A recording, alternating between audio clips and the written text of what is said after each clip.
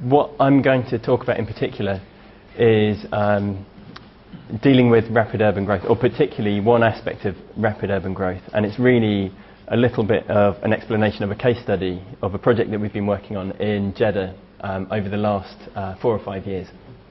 And the project is really how we've been dealing with the problem of unplanned settlements. Okay, so to begin, Jeddah's in Saudi Arabia. It's located on the Red Sea coast.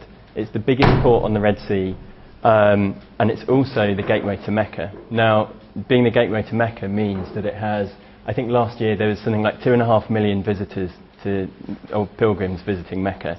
All of them go to Mecca through Jeddah, so it picks up on a huge amount of movement because of that. Now, the population at the moment is estimated at about 3.5 million, but over the next 20 years that's going to increase by more than 2 million.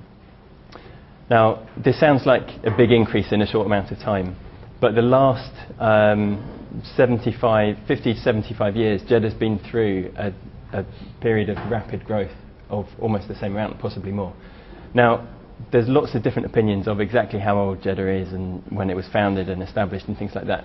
But what we do know is that until, I think it's about 1940, it was a small fishing village and a port. It was a walled city, and it was this area. Now, this is the historic core of the existing city.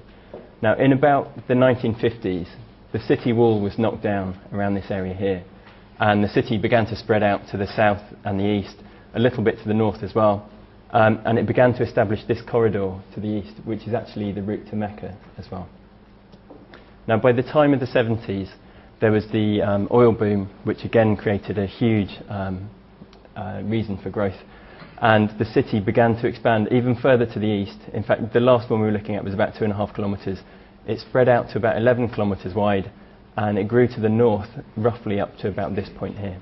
It also grew a little bit further to the south, but because the port was changed and a big industrial estate was developed, then growth to the south tended to be a bit more restricted. Now,